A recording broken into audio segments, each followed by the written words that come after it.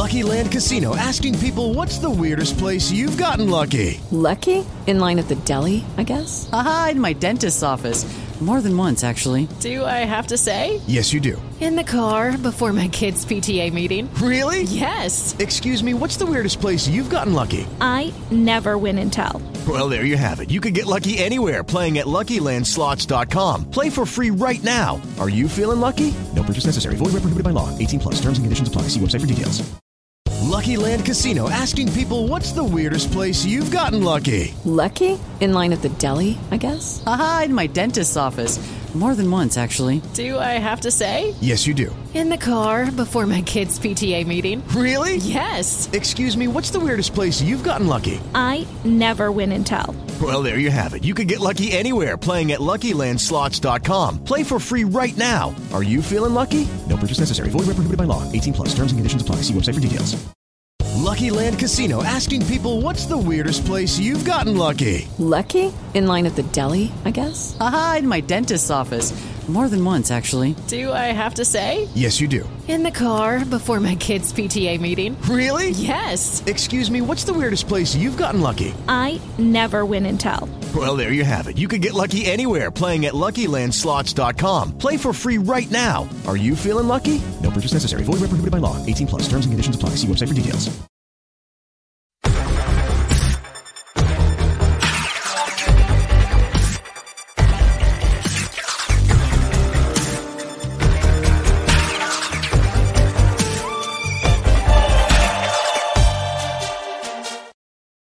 Hello and welcome to the Rangers Rabble podcast. It is the international break, the dreaded international break, which I swear these could be 7-8 months apart and they come around too quickly. It feels like every other week sometimes, even though it's actually been quite a while.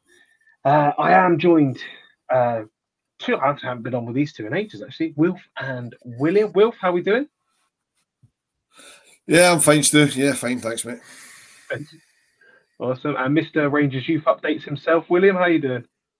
All good, mate. Just enjoying the peace and quiet. All good. Welcome to everyone in the chat. Please like, subscribe, all the usual. You all know the gist of it by now. Hopefully we can keep you entertained on the start of the international breaks and stuff. I can already see a couple of people moaning about the break itself. This will be the last episode on YouTube until next Friday 31st, I think it is, William. Yeah. Just because it's obviously international break and there's not much to talk about. There's also, there is content on Patreon and there'll be more content being released on Patreon. So if you're not over there already, please go over and check it out. I think Martin has put a YouTube video out just doing the last sort of questions that people might have about Patreon. So go check that out if you do have any questions about that. Straight into it then. We do have a little bit to talk about tonight because, it is the first day, really, second day of the international break. So we still have the remnants of the weekend gone. Raskin, obviously, there's the VAR talk. There's bits and pieces we can hopefully stitch together and make a podcast out of it. So I guess we'll talk Rangers first because I feel like the VAR could go on a while. Wilf, we knew Raskin was going to be missing the Motherwell game. It seemed to be a precaution of a little quad issue he may have picked up during the Wraith win. But the understanding was that he was going to miss the game, but he was going to go away with the Belgian under-21s. Everything was all good. But it has come out today that he is, in fact, missing those two games for the Belgian under-21s with a small injury, is what he called it, and he hopes to be back soon. You were pretty optimistic, I thought, in the chat about this. I think a couple of us were worried about a small injury and back soon with the way Rangers speak sometimes. Are you expecting this just to be, first day back in the international break, he's going to be back in, or are you you may be seeing the other side that it could be something a bit more serious? No, I don't think, the club have said it's nothing serious. He said it's a little injury. I think the rules changed a couple of years ago. I think that if you've only got if your leg's not hanging off and you're called up for internationals, you have to go and the international doctor has to say, right, okay, you're injured. Rather than, because players were just pulling out saying, well, I've got this, I've got that. and they clearly weren't injured. They just couldn't be asked travelling, you know. So I think, and he probably did want to play in the game. And obviously, I'm assuming the Belgian doctors have looked at him and went, "Nah, best not to risk that." So I think we've got to take them at the word that it is only a little thing. I mean, okay, we heard that about Tom Lawrence 8 months ago, and we've still not seen him. But I mean, my thinking with the Raskin thing is if it is more than just a little injury, and he's not very close to 100% for the Dundee United game a week on Saturday, I wouldn't even risk him in that. I mean, okay, Rangers Twitter would go into absolute meltdown if he misses it, but I would much rather have him fit for the game the following weekend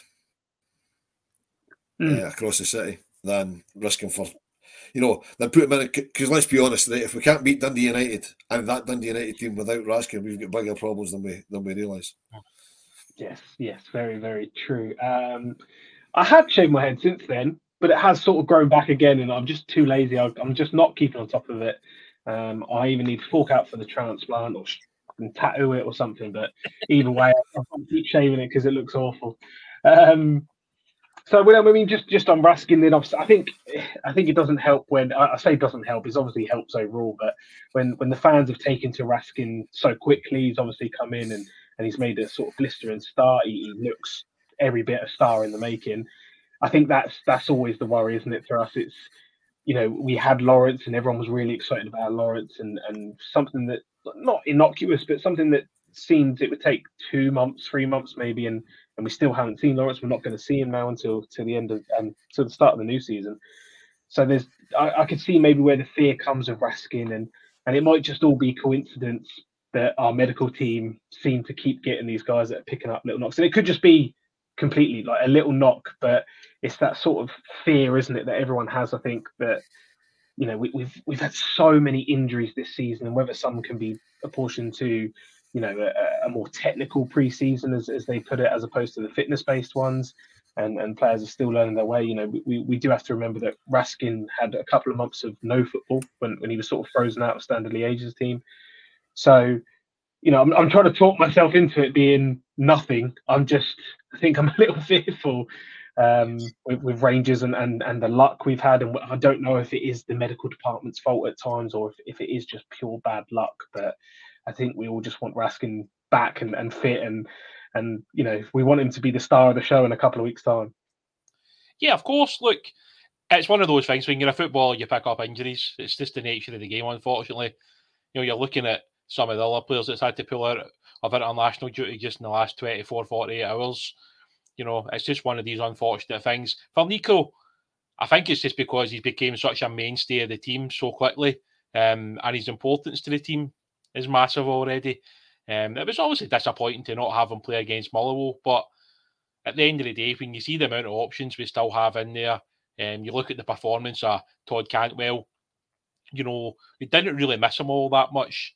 Obviously, you would much rather have him on the pitch than not, but, we still had a really good performance. We still won pretty comfortably in the end, but I'm the same as Wolf. I mean, see, even if he's still struggling 5-10% ahead of the Dundee United game, you just rest him up for the following game. It's not been disrespectful to Dundee United. It's quite simply just that, the game after that's just a far more important game than what that one is.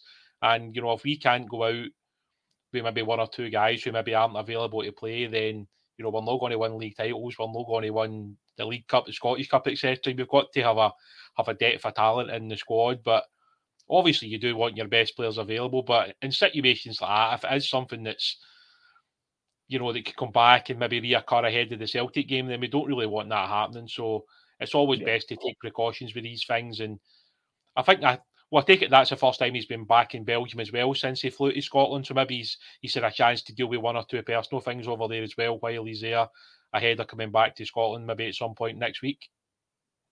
Yeah, sure. I see James saying this sort this out, Raskin, but people pronounce it Raskan. I've heard a few people say Raskan. As far as I know, it's Raskin. I think we can all just, as long as it's not as bad as Ian Crocker calling it Morelos, then I'm pretty happy all around. So just on that, then I actually, sorry, Stu, I actually missed a trick on Thursday. I should have asked him on Thursday when I met him. I was lucky enough to meet him at the Charity Foundation recently. I should have asked him how you pronounce his name, but I was just it was the last. I didn't even enter my head, but really I should, because it seems to be the commentators that are calling them Raskin. So I don't know whether they've asked them and they've said that's what it should be, although it's spelled Raskin. I can't understand why it would be because of the way it's spelled, but it might be. It probably should have asked them, to be honest, but I just didn't. Could have asked Tillman when he signed it as well, couldn't you? Missed a couple of tricks there. I did ask him, but it's embargoed, so. On Raskin as well, Will, just the sort of final point then, it's like you saying, like William saying there, the bigger game on the 8th of April, we really want a full team, or as close to a full team as we can get right now, because it feels like the gap has shortened a little. There's obviously things we've still got to work out.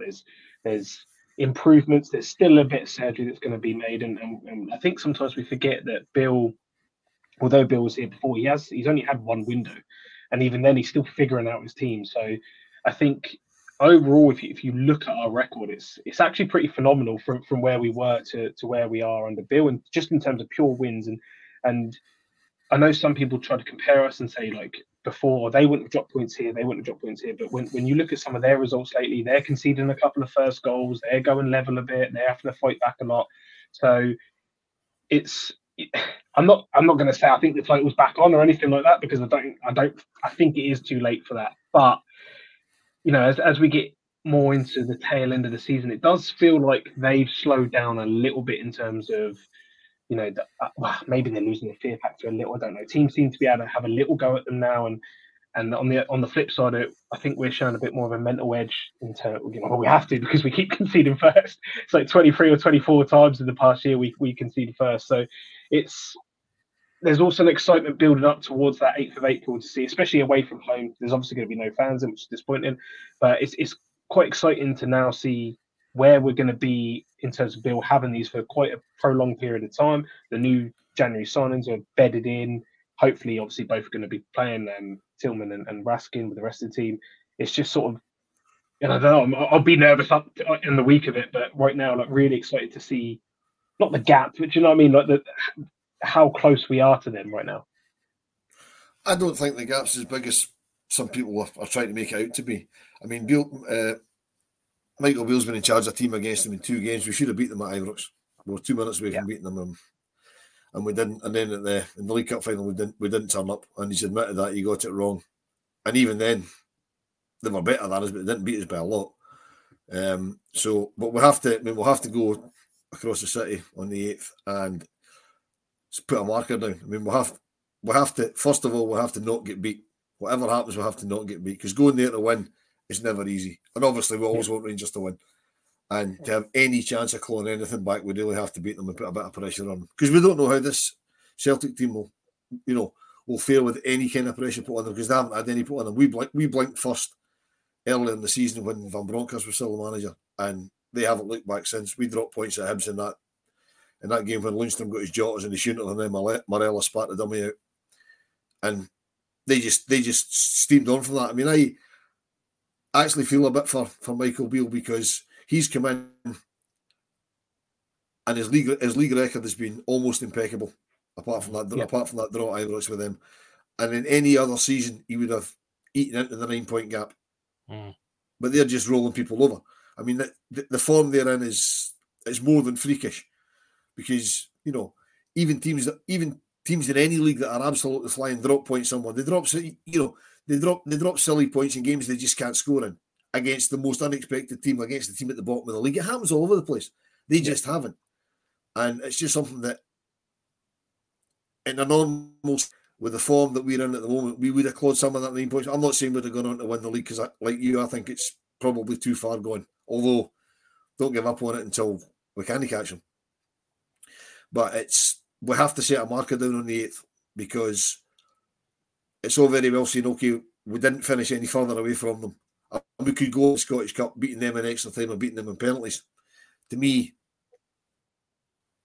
okay, we'll beat them, but you want to beat them in 90 minutes. We'll have to beat them in 90 minutes at some point, and we have to do it before the end of this season, because if we beat them say we beat them in extra time or on penalties in the semi-final, go on to win the Scottish Cup, still finish 9 points behind them, they'll be sitting there in the summer saying, well, they didn't really claw anything back on us. They beat us in a penalty shootout or whatever it was.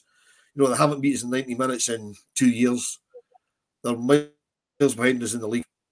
Wouldn't give them anything to think about. We have to beat them over in 90 minutes, preferably 3 times between now and the end of the season, and give them something to think about. Yeah, no, I think that's actually, unless I don't want to turn it into an old fan podcast, it's just sort of like touching on it before we go on to the main talking point. But it's a good point I think he raises, Willie, because, you know, I never really thought about it like that. I just want us to go and win, obviously, but, you know, actually giving them something, even if we don't win the league, even if it finishes 3 points or 1 point, it doesn't matter in terms of the next season. It does matter, we want to win it, but it doesn't matter in terms of next season, because we need them.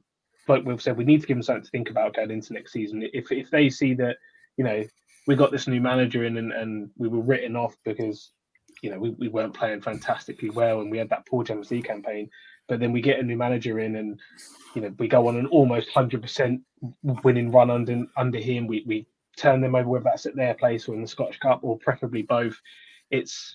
I've said it before, even in January, everything now has to be with one eye on next season as well. Yeah, look, everything in football can turn really quickly. I mean, I'm helping Steven Gerrard come in and, you know, Brendan Rodgers was running riot with that Celtic team. You know, I mean, so like the 1-0 victory at Ibrox changed everything. It was like a mental shift just in that one game. That one victory at Ibrox changed a lot of people's minds on how possible it was to win, because we'd went so long without winning. And then, like, you look at, you know, the season we won the league, some of our performances that season, like Celtic just didn't know how to cope with us. And like it's amazing in football how quickly things can turn. As Will says, it only takes one victory, especially in the league games. And it's amazing how quickly things can turn, especially in these type of games. I look at our squad, look at their squad. I don't see a huge amount of quality difference, in all honesty. I think the difference has been is that Celtic have been like pretty much unbelievable. It is like 27 victories out of 29 in the league.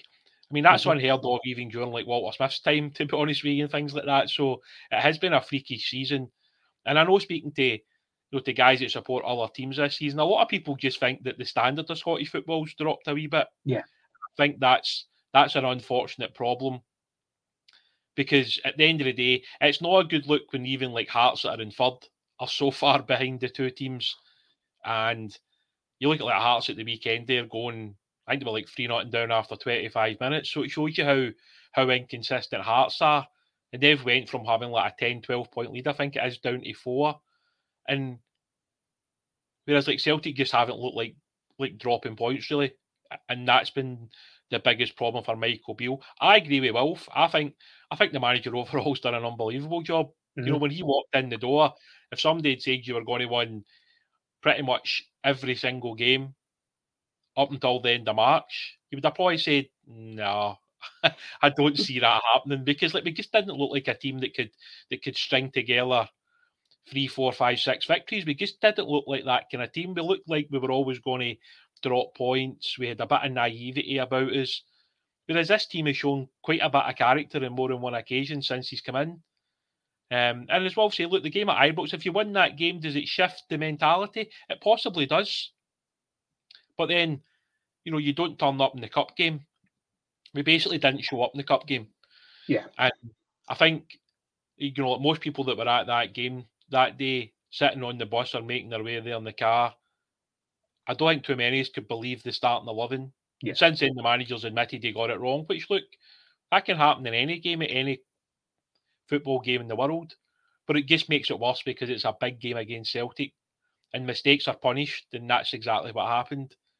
So for Michael Beale, the next big thing is to obviously beat Dundee United and then go to Parkhead and try and put on a big performance in front of basically a whole home support. And that's why I took in the Feyenoord Ajax game at the weekend there. And it's interesting, you know, it was like when Feyenoord scored, there was just like no noise. It was just like, yeah, the only thing you could hear was the players celebrating. It was strange, very strange. But the fact they went there and won makes me think that we're more than good enough to go and do it, even with a full capacity Parkhead, like sort of basically turning on our players. I mean, like, I don't know, if I'm one of our players, I'm looking forward to that. I want to go there and win and silence them. Do you know what I mean? Because that's got to be the mentality. That's what Feyenoord did when they went to Ajax, and that's what we've got to do when we go to Parkhead in a couple of weeks' time. Yeah, 100%. Can't argue with any of that. On to the sort of then main talking point, I think, from the weekend that's rumbled on into today. It all seems to be based around VAR. Now, no one seems happy with VAR, but usually it's for the same reason they're not happy with refs, because a decision has gone against them and they've lost the game, and usually they want an excuse as to why they've lost the game. They believe that since VAR was introduced in Scottish football, refs got and like, listen, you guys have to make your own minds up here, but apparently pre-VAR, refs got 92% of decisions correct, and post-VAR they now get 98% of decisions correct. Based on obviously VAR overturning stuff and telling them what needs to happen. There's obviously a 2% margin with that is still wrong for whatever reason, and teams can still be on the wrong end of that. What I find quite interesting is I've always seen the complaints about the ref. It's, we've complained about the refs, Celtic complained about the refs, teams always moan about the refs. But it seems today, Wilf, that Dundee United, I mean, we're going to touch on the Motherwell decisions and some of Kettlewell's sound bites from the weekend that were a bit strange. But Dundee United apparently are seeking an urgent meeting with all Scottish Premiership clubs, the Scottish FA, and the referees' representatives to discuss VAR. I mean, see, gets quickly, Stu. See, gets quickly. I mean, obviously, Wolf was obviously at the game at the weekend. I watched it from the house. I don't think the way that it's shown on the television is particularly good. And I think that's what really causes a lot of problems for people that are watching from home. I mean, Wolf's at the game, so he's judging what he sees on the pitch, just like most of you would do it in a away game. See, on the television, everything that they show, to me, it just doesn't look great. Whether that's because we've got the cheapest VAR that you can possibly have, maybe that's why it looks bad. To me, it just doesn't look good. You know, because obviously, for instance, at the weekend there, everybody's looking at the cut of the pitch, right? No, the cut of the pitch doesn't have to be exactly perfect on every single pitch. So when people are looking at the run, my first impression when the ball was played was that the guy was offside, right? Yeah. And then when it showed you on VAR, mentally in your mind, what's the first thing you do? You look at the cut of the pitch, don't you? So straight away, you're like, oh, that guy's offside, great. It's still 0-0 after 3 minutes. And then whatever that was, like 30 seconds later, the goal was given. And you're going, right, I don't understand that, because I'm looking at the cut of the grass and I'm looking at this line and I'm looking at one of their players that was offside, but the guy who was obviously making the run, they've deemed to be onside. And I just think they could do it more. I think they could explain it more. I just think it's Scottish football at its best, going for basically the cheapest option possible. And I just thought it was really poorly shown at the weekend yet again. Yeah, I think, just before we bring you in there, well, I think, William, so you bang on there, because it's sort of a little bit what I'm going to touch on. The way I know it is, the first goal was offside when the ball. It looked it, right? But again, I think this is the cut of the grass. Everyone goes by the cut of the grass. And I've seen people, even before VAR, bring up pictures, still images, and say he's offside, look at the cut of the grass. The two things to take into account is, one, the cameras are never perfectly, like when you look at a camera from this side of the pitch to that side of the pitch, it skews your view of how the pitch looks. It's not a bang on line. And two, as far as I know, VAR calibrates, all the cameras are calibrated together. It creates a digital image of the pitch, of everything. It takes the camber of the pitch into consideration, and it makes its decision based on that. It doesn't make the picture they show us is not the bang on picture. They're not drawing those lines on there and going, "Oh, well, we're going to go with that." It's made way before that anyway. And then obviously they bring out the pixel lines or whatever it is. So, I mean, Wilf, do you just think we need a bit more clarity? Do you think we need to upgrade the VAR? I don't know. Like, I think Alexander is just about to hit the nail on the head. They have about 8 different angles, and Scotland have about 4. And obviously this comes into what we can afford in Scotland, I think, because we can't afford the max VAR, which obviously does allow for a lot more angles.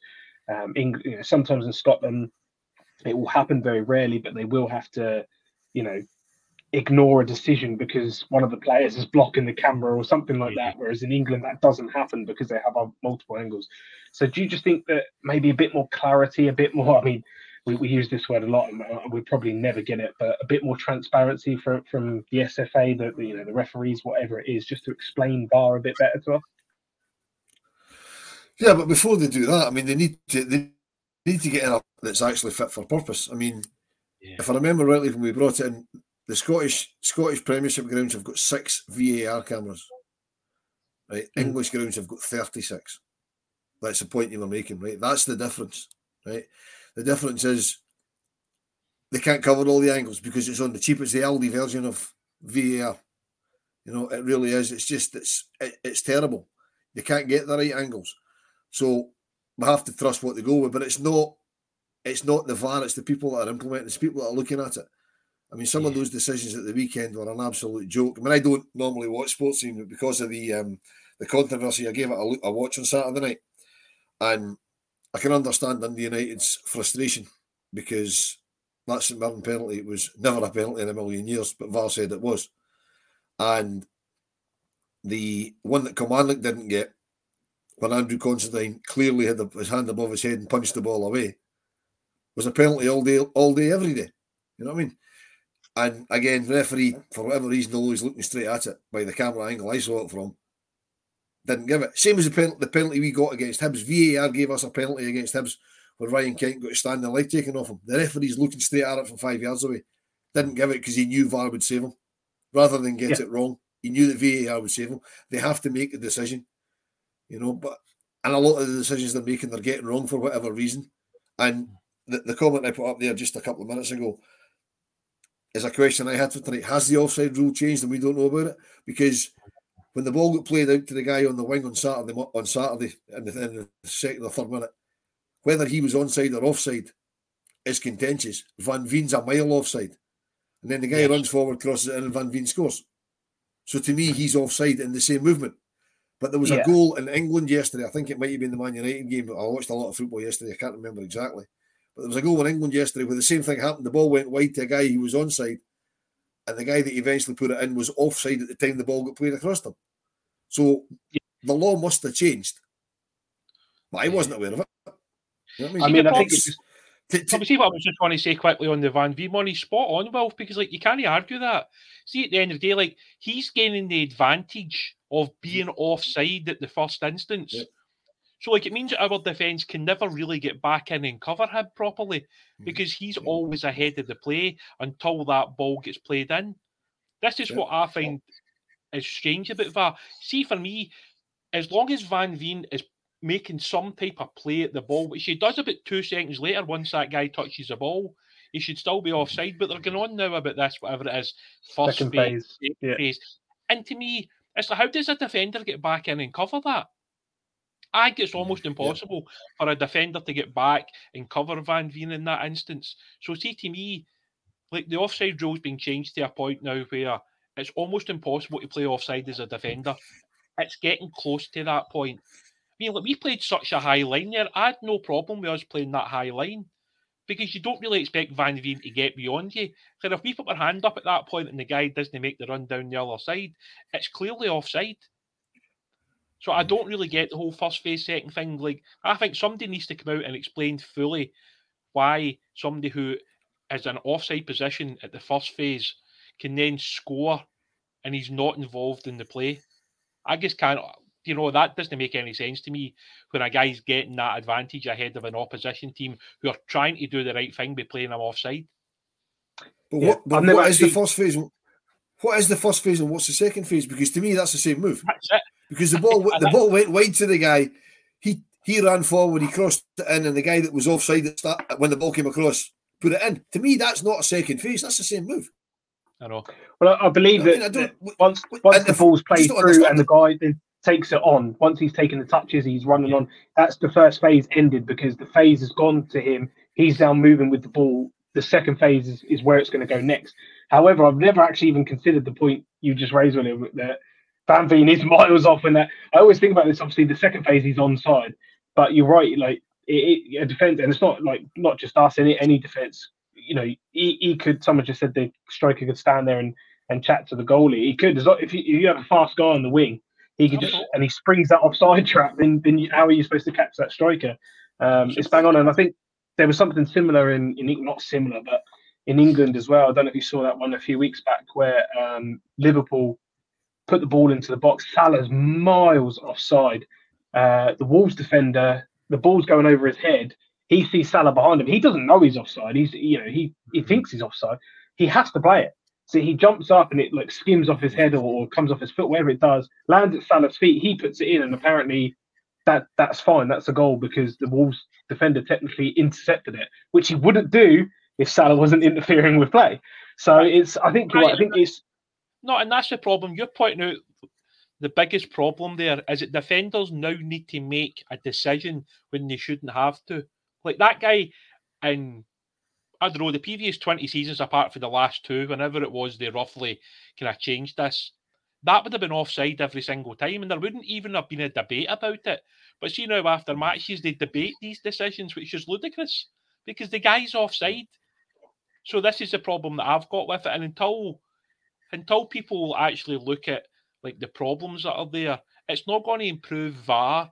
It's not going to improve the officials. See, to me, the officials have been asked to do too much now in some ways. See how like the linesman is waiting and waiting and waiting to give offside. See, one of these days, somebody's going to get a broken leg or they're going to get a really bad injury, and it's going to come off the back of that because the flag should go up instantly. See if you think it's offside. I get the fact they're supposed to let it run because if the guy ends up scoring, then VAR can give it as a goal. But then that's silly because if you think it's offside and you've stopped and the guy goes and scores, I don't really see how that can be a benefit either. I just think they've complicated what was a pretty simple thing. And I think they've just made it more awkward for officials. They've made it more awkward for everybody watching the games. But you see before, if you were a step behind the defenders, you were offside. Like that was the end of the debate. There wasn't anything else to talk about.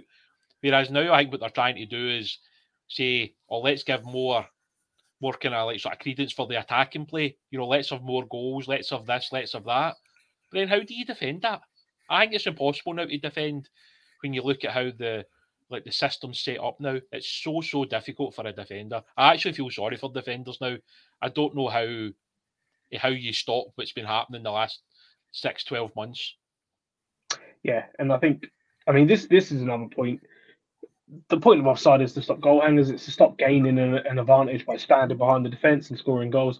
And this is, another one. We're getting into sort of, I guess, the intricacies of offside, and I guess it's more of a wish list than anything. But I see people, whenever they argue about offside, it's like there's no argument. You're either offside or you aren't offside. Whether you're by a millimetre or a metre, you're offside.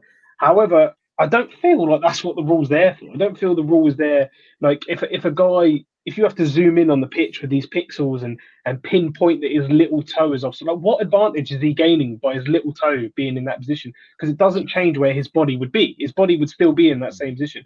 I feel like you only gain advantage by making a move before the rest of the defence and or like Van Veen when you're behind the defence. So this is something that does bother me, and I think as a whole, like we keep changing the handball rule, but I would love for the offside. Whether it's, I know they were talking about when VAR come in having this sort of this middle ground line where you could be within that line and you'd still be onside, even if it's because these cameras, as good as they are, they can't pick up the movement of a body. They don't have enough frames per second to pick up the way the body moves. So there is a chance that even if it looks offside, technically it's onside because the camera didn't catch the ball leaving the foot at the right time, blah, blah, blah. But yeah, I would love that to be looked into. But we'll just going on to the sort of VAR decisions then and that, this 2% incorrect side of things, it seemed to be the weekend, all 2% could have been argued. There were plenty of decisions up and down the country. You've already mentioned the penalty, the handball. I found, I want to go on to some yellow cards and stuff, but I found Kettlewell's comments a bit strange that he wanted the decisions questioned, that Rangers are offside goal, the Sakala one basically, which I thought was so tight. I don't think you could really make a decision either way anyway.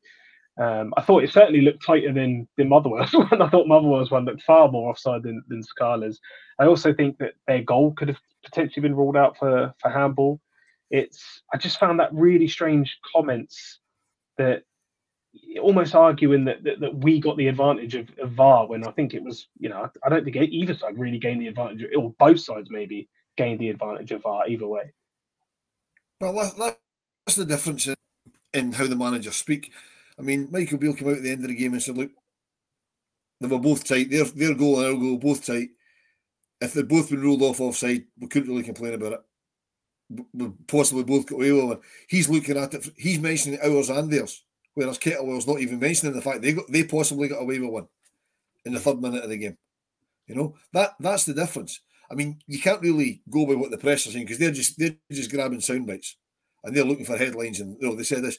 But from what I've seen of the Kettlewell thing, he didn't mention the fact that they got away with one. You know what I mean? I mean, it's like the controversy we say about their guy getting the guy's off. Now, I think what he did probably just about merited a yellow card, although Cantwell milked it and he needs to stop that because he doesn't want a reputation for that in Scotland because he went down. I mean, he went down like a cheap hooker. You know what I mean? He really did. But if you're on a yellow card, you can't swing your arm like that because you'll get sent off. Now, if that had been his first booking, if he hadn't previously been booked, nobody would have batted an eyelid that he got a yellow card for that. So to me, it was a second yellow card. But where VAR falls down, the referee should be allowed to have a look at that because they can't look at bookings. But if it means it's a second yellow and the guy's getting sent off, they have to do it right. You know what I mean? That's the only incident that happened without us on Saturday. But to me, if they can check red cards, straight red cards, surely they can check second yellows. I mean, Slattery could have gone for his first yellow card. Had that been in the box, he would probably have been sent off because they would have checked it for a penalty and went, get him off. That was a horrendous tackle. Because it was just outside and the referee gave him a yellow card, there's nothing VAR can do about that. That's where the inconsistencies fall down on it for me. But I mean, Kettlewell's like every other manager in Scotland. They only mention the things that they think they're hard done to with. They don't mention the fact that, well, we possibly got away with one. You know, I mean, Michael Beale came out, and said, look, I'm not sure, but VAR checked it and said it was, so we need to go with that. I mean, whereas several other managers are saying, well, VAR and stuff wrong. Michael Beale's pushing the narrative of VAR's there to help us. We need to go with the decision that they come to. Whereas other managers are saying, VAR's a lot of shite. We've now got Ali McCoy's coming out saying, if I never see VAR again, we could do without that. We could really do without that because that'll put more weight behind, particularly Celtic saying get rid of this. It's not working. Now, the reason of it is because they were getting marginal decisions before. They're not getting them now, and we all knew that was going to happen. You know what I mean? They were. I mean, again, go back to the second yellow card thing, leading a red card. The guy that got sent off for Hibs on early doors on Saturday against Celtic, he got fouled. Yeah. In the lead up to his second yellow. So they should be able to review that because if he'd only got a first yellow card for that, that's fine. He's got on with it. He got a book and the referee got it wrong. But if it's going to make a material change to the game, which it is when the team's going down to 10 men, then no, surely they should be able to come in and say, right, we need to change this. If it's going to result in a red card, we need to. Or you're going to get to the stage where referees are going to, I'm not sure, and give the guy a straight red so it will get looked at. And they'll say, well, how serious was that? Right, I'll just scrub that off. That's the way I can see it going. That rather than giving them a second yellow, they'll give them a straight red so they can review it. Yeah, absolutely. I mean, you're making all my points there, Wilf. I wanted to touch on all those yellow cards. He's done it all in one for me. Caroline saying Rich Foster comments on the sports team were out of order. If you didn't see this, he basically said even if Tyson Fury punched Todd Cantwell, he wouldn't go down like that. So he's just saying Todd Cantwell dived for the second yellow. What did you make of the second yellow? Then, I mean, I thought it was. Sorry, Stu. Is this the same? Is this the same Richard Foster that's employed by Motherwell Football Club? It is, yeah. Not a funny that, eh? conflict of interest or anything on being on the sports scene, but it's fine. But yeah, what did you make of the second yellow itself? Then Will, I mean, I thought it was a tad harsh, but people in the comments say it. Will saying it. You can't raise your arms. I think Cantwell does go down easy.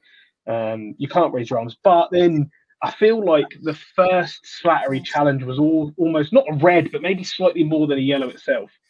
Yeah, look, the first tackle was a poor tackle. It's probably one of those ones that a while ago they were talking about like an orange card, where we could be like the yellow and the red, because it was naughty. Like he's late, he's high, it's a bit reckless, he's a bit out of control. See on the television when you first seen it, I thought it looked bad right? Because see, like your first instinct is, all right, that's a second yellow card, he's going to go. It's only once you slow it down and you see that it kind of hits him in the neck. See, at the end of the day, only two people know how bad that was, right? Slattery, when he swings his arm, he must know how much contact he's made. And Cantwell, obviously, he's the one that knows how, hard or soft it was when it hit him. So those two are the only two that can really judge that. It's okay for other guys on sports scene to make these comments or whatever. But to me, he should know better. Like, see, when you're still working at a football club in the top flight in Scotland and you're making that kind of comment, I think that's poor from him. Because I would be disappointed if we had a member of staff on sports scene making a comment about an opposition player like that.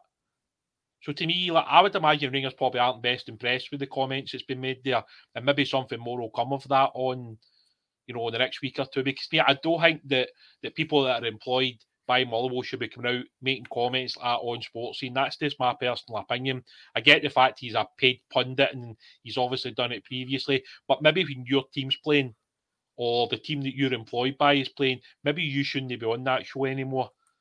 Because I think it's dangerous to start making accusations like that when you don't actually know, the intent in the foul or anything that came from it. Maybe you don't know if there was previous. Maybe there's been stuff happened on the pitch between those two, and that's what's came of it. But the problem being, and Wolf's spot on as well, see if the referee thinks that's a really bad, sort of throw of the arm, right, and he red cards him, then VAR would look at that and potentially overturn it. But then the worst that would happen is he would probably get a second yellow and he would still be off the pitch anyway. So the problem you've got with the system at the moment is it's very like patchwork, because there's only so many things that it looks at. But then I don't want the game to be spoiled where they look at every free kick, every corner and everything that happens.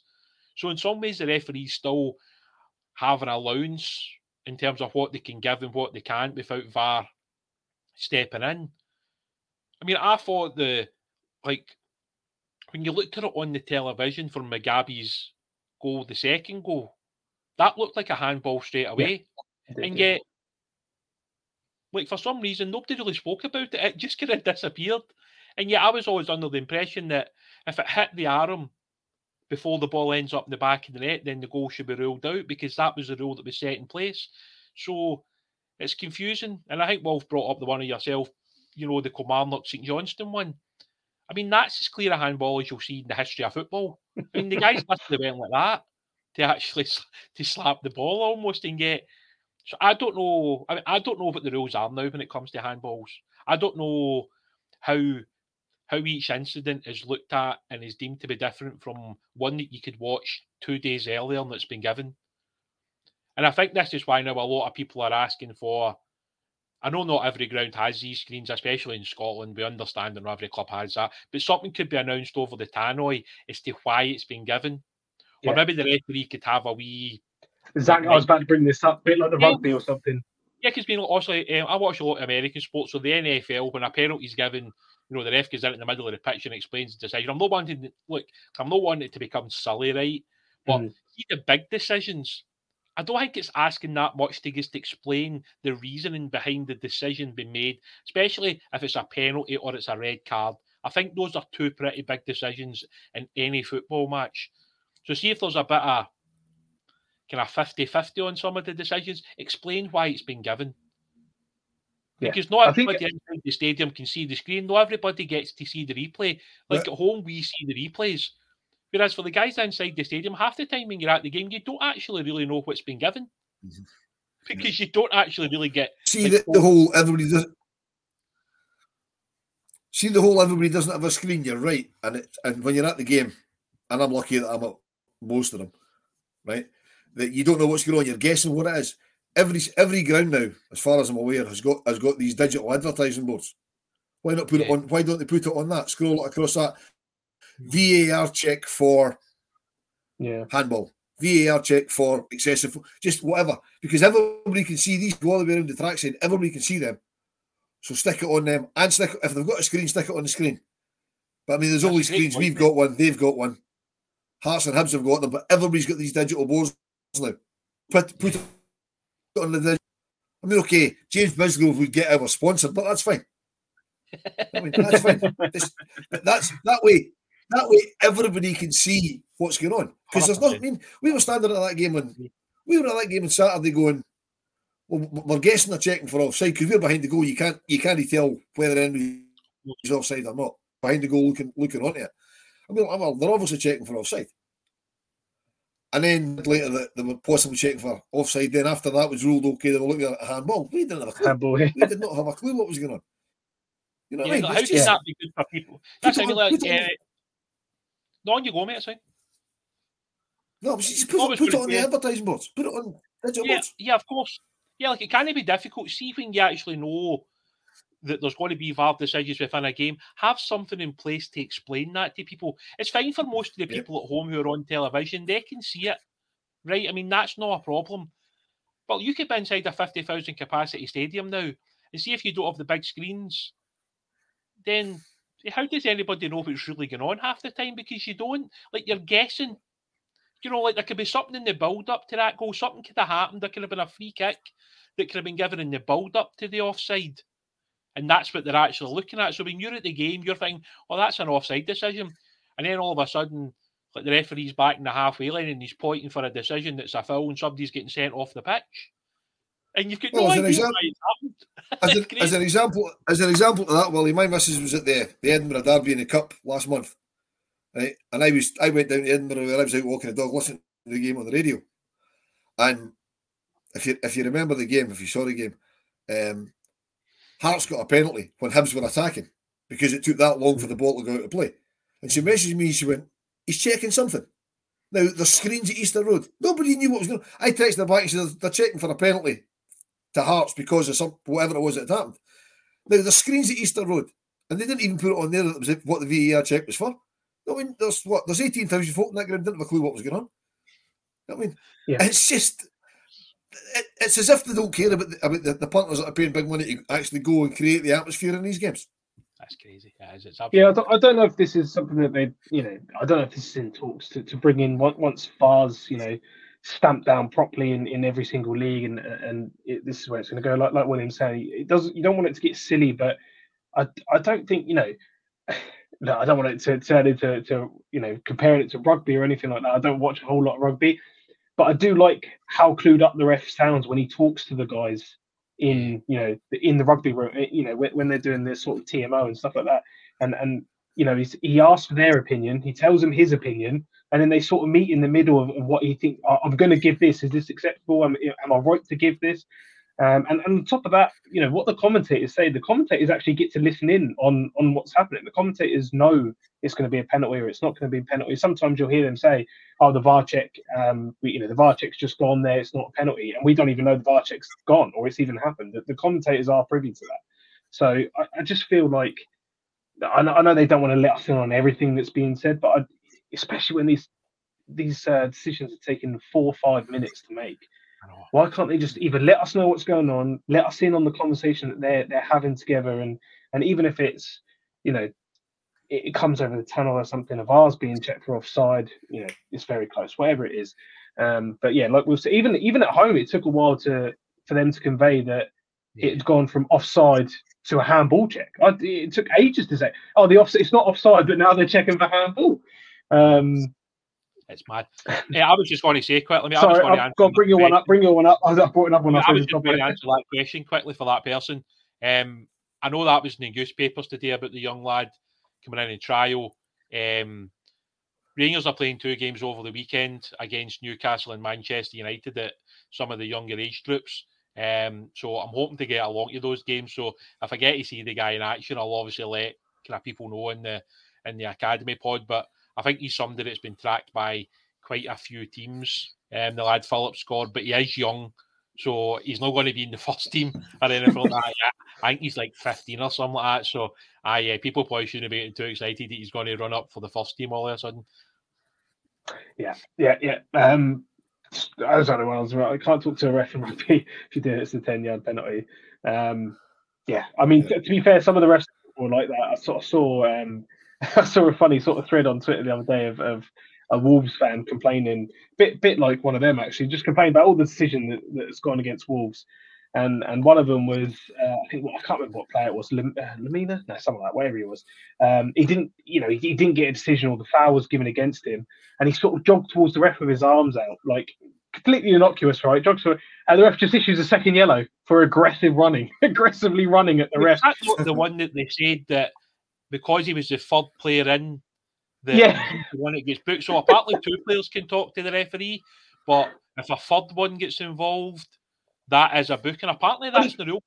He was just jogging towards him. He didn't even say anything. Yeah, apparently it is now in the rule book that it's okay for like the captain and one other person to speak to the referee, but as soon as the third person comes over, I think because a couple of years ago when all these players all crowded around the referee, they decided to stop that. So apparently when the third person enters the area of the referee's kind of wee circle or whatever, that guy can then be booked. And I think Lamela or Lamina, whatever his name is, actually gets sent off because he did. Yeah, like nobody understood why until after the game when apparently it was explained to them that if you're the third person from that one team that gets involved in having some choice words with the referee, basically, that it's a second yellow card. And I'd never heard of that in my life. Even if it is, I feel like common sense can be used to a degree in these decisions. Like he's not saying anything. You could, I don't know, maybe. But a big spider. There you go. Sorry, it wasn't a big spider. Just my dog was doing something to himself that he shouldn't have been doing. I better go and stop him doing it. We'll leave that at that. That's good choice. Right. I mean, I don't want to sit here and take too much of the try and get into too much. As I said, I don't want to go too much into Old Firm Chat because we're going to have other podcasts. That obviously the next one on YouTube is Friday, but there will be other podcasts. There's Patreon, so if you're not there already, please head over to Patreon. You can get, it's not just the pods.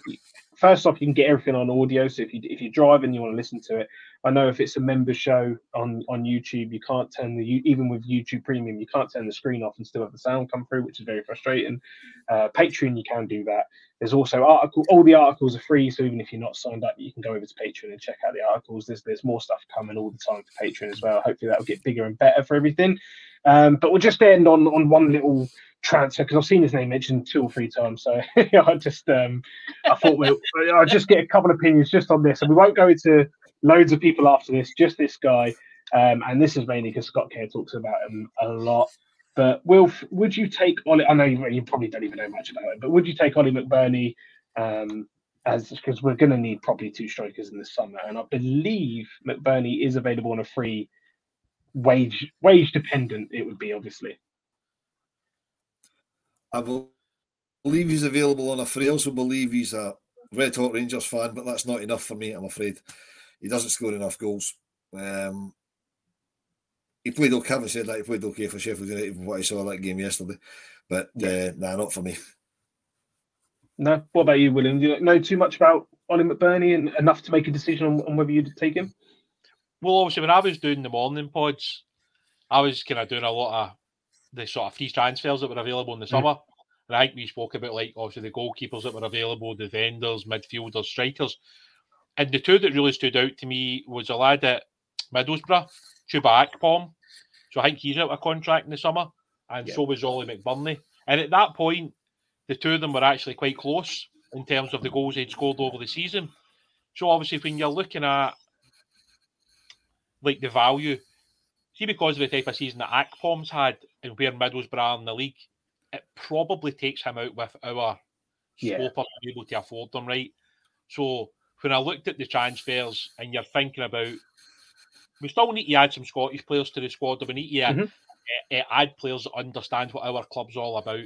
So if you lose a Scott Arfield and you bring in a McBurney, it's 2 guys that both understand the football club and its history and all that comes with it. So I think that is important. Whether McBurney's somebody that's going to come in and start every single game, that's the debate for me. I think it's fine. See, if we were to lose Morelos and say Roof was to be moved on in the summer, you would need another 2 strikers. So you bring in somebody that's the first choice and then McBurney's a squad player. But it obviously is dependent on his wages. If he wants to come to Scotland, not everybody will want to come to Scotland, you get that. But it's interesting that he's one of the ones, along with the guy, Jake Cooper, who keeps kind of cropping up all the time. And yet again, 4 years now. Yeah, look, as you well people like it or not, we will continue to utilise the Bosman market because it's a market that you can get some good value from, you know. And I think the guy Jake Cooper's an interesting one. I think he's like 6'5", 6'6". Yeah, he's massive. Yeah, and I think we could do with that type of player, you know, because he's a big threat from set plays. Clearly, he's a dominant player, so there's not going to be that many guys that are going to win that many aerial battles with him. He's obviously played in the Championship for a long part of his career. So we looked at all of these guys in all the different morning pods. And for me on McBurney, it would only be if he was a squad player. I don't believe that he would come up here and be our number one striker. All his career's been quite an interesting one. He obviously had a really good spell at Swansea, I think it was. Yeah, he did. Yeah, you're right. Yeah, and that's what got him his big money move at the time, obviously. I don't think his goal return's ever been great. He certainly does a lot of hard work. He probably does a lot of the work Morelos does in games, to be honest, in terms of, you know, like sort of working the back four, making the runs. You know, I think he's got quite a decent amount of assists, but I'm not so sure he's the sort of guy that a lot of our support would want to see us signing. But that's just obviously my opinion. Some of the guys on Twitter now have got some unbelievable, like, sort of stats and XG. I mean, I'm not a huge fan of that stuff generally, and I've said that in a million podcasts, but it's interesting now. You know, there's guys in Serbia doing well, Slovenia, Slovakia. You know, you've got guys scoring goals all over Europe, so you need to open your horizons to different leagues, and I think there is value out there. You know, the fact we get Alfredo for $1 million, and look at the return we've had from Alfredo. So yeah, like, we can definitely go looking for other options. I think it's still a bit early for guys like Zach Lovelace. I don't think we should be expecting like Zach to all of a sudden jump into the first team and become, you know, a star at that level. So it's interesting, but McBurney for me, it would only be as a squad player. I don't think he would be our number one choice. I would love to see Akpom, because for what I've seen him have this season at Middlesbrough, special player. He looks a right good footballer, but I just think, unfortunately, the way that things are going for Middlesbrough, they're more likely to get promoted, and at that point, you know, there's absolutely no chance that we're getting anywhere near him at that stage if they get promoted. No. Well, I mean, Akpom obviously started at Arsenal. He's always been very, very highly rated. I think regardless of what happens to Middlesbrough this season, Akpom will be in the Premiership next season. I'm pretty confident that someone will take a risk on him. But Burnley's an interesting one. I would say I think you're right. I think he'd be a fantastic squad player. I know that's, you know, I don't want to talk that arrogance there because he's on a lot of money at Sheffield United, so I don't think he could ever come in and be a squad player for the money he's on. But he is a really good player, and I think he could contribute. Just like you say, he's I don't think it would ever be as a permanent number 9. Someone's just saying that from like, no, he joined Middlesbrough permanently.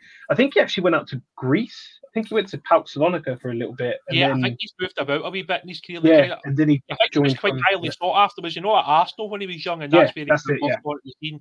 I think, you know what, like the Bosman market's an interesting one because there's a lot of guys there who we've been linked with before who are now available this summer, and some of the guys we were linked with, who were linked under Steven Gerrard when Michael Beale was here. So I think that's why guys like obviously Josh Maja was been linked again because he's obviously out of contract at Bordeaux. Obviously Jake Cooper was obviously linked with Rangers, I think, at the time when we signed Connor Goldson, I think it was. So like the links have never really disappeared, if you know, and it's easy to kind of keep throwing that in there every so often. But look, see if there's value out there and the club think, okay, we can pay them 20 or 25 grand a week because we're not having to pay a transfer fee, then that's fine. But they still have to contribute. And I think this is the argument a lot of people have had recently is for the wages we are paying some players, we're not actually getting anything back from it. So this summer's recruitment has to be very good. I think that's the one thing we can all agree on. This summer's recruitment has to be maybe as good as we've had in the last 20 plus years. Because if you look at what Celtic have done this year, next year you realistically need to win 30 league games at a bare minimum, which is a huge ask over a 38-game league season. Yeah, definitely. So I think we'll leave it there because I knew it would happen. As soon as I mentioned one, I knew loads of the transfers would come in. The only thing I will stick up for Paul in the chat who mentioned Josh Maja. Josh Maja is a fantastic player. You got to remember, he's literally just turned 24. He's already taken a big risk by going to France and playing in a foreign league.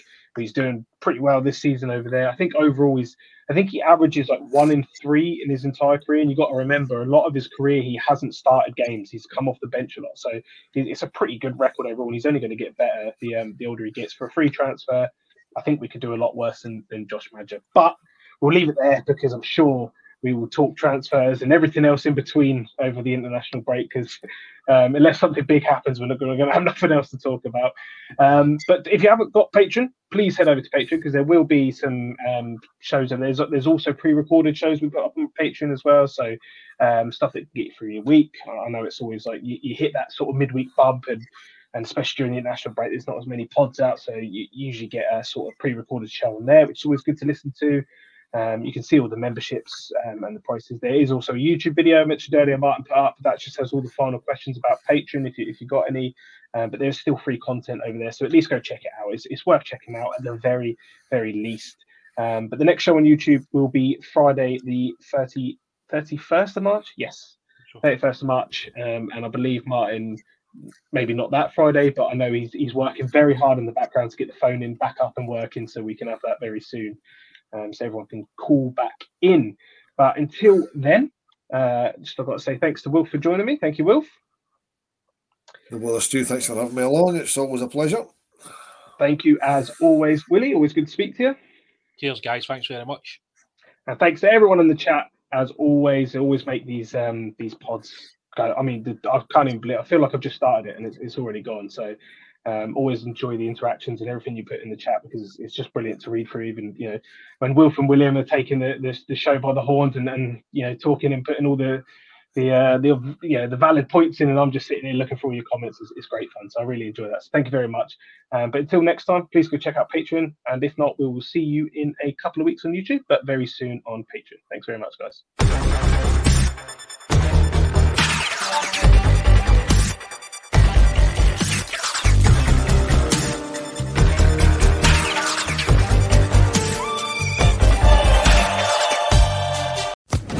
Social Podcast Network.